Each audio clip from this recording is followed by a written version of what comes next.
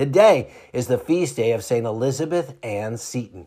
Born in New York in 1774, her parents were members of a prominent Episcopalian family.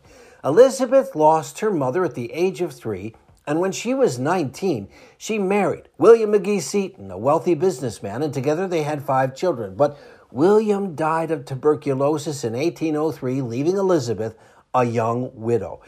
After discovering Catholicism in Italy, where her husband died, Elizabeth returned to New York and entered the Catholic Church, and there started an academy which initially was very successful, but several families withdrew their children when they discovered Elizabeth had become a Catholic.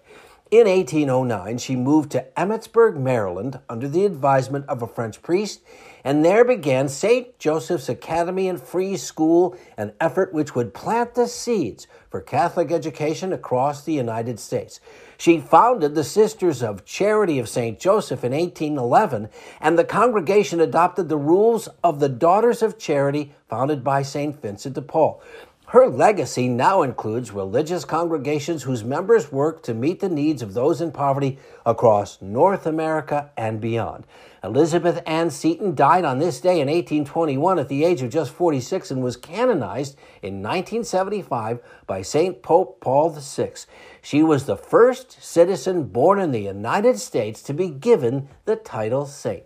St. Elizabeth Ann Seton, please pray for us. I'm meteorologist Mike Roberts for Covenant Network. Have a blessed day.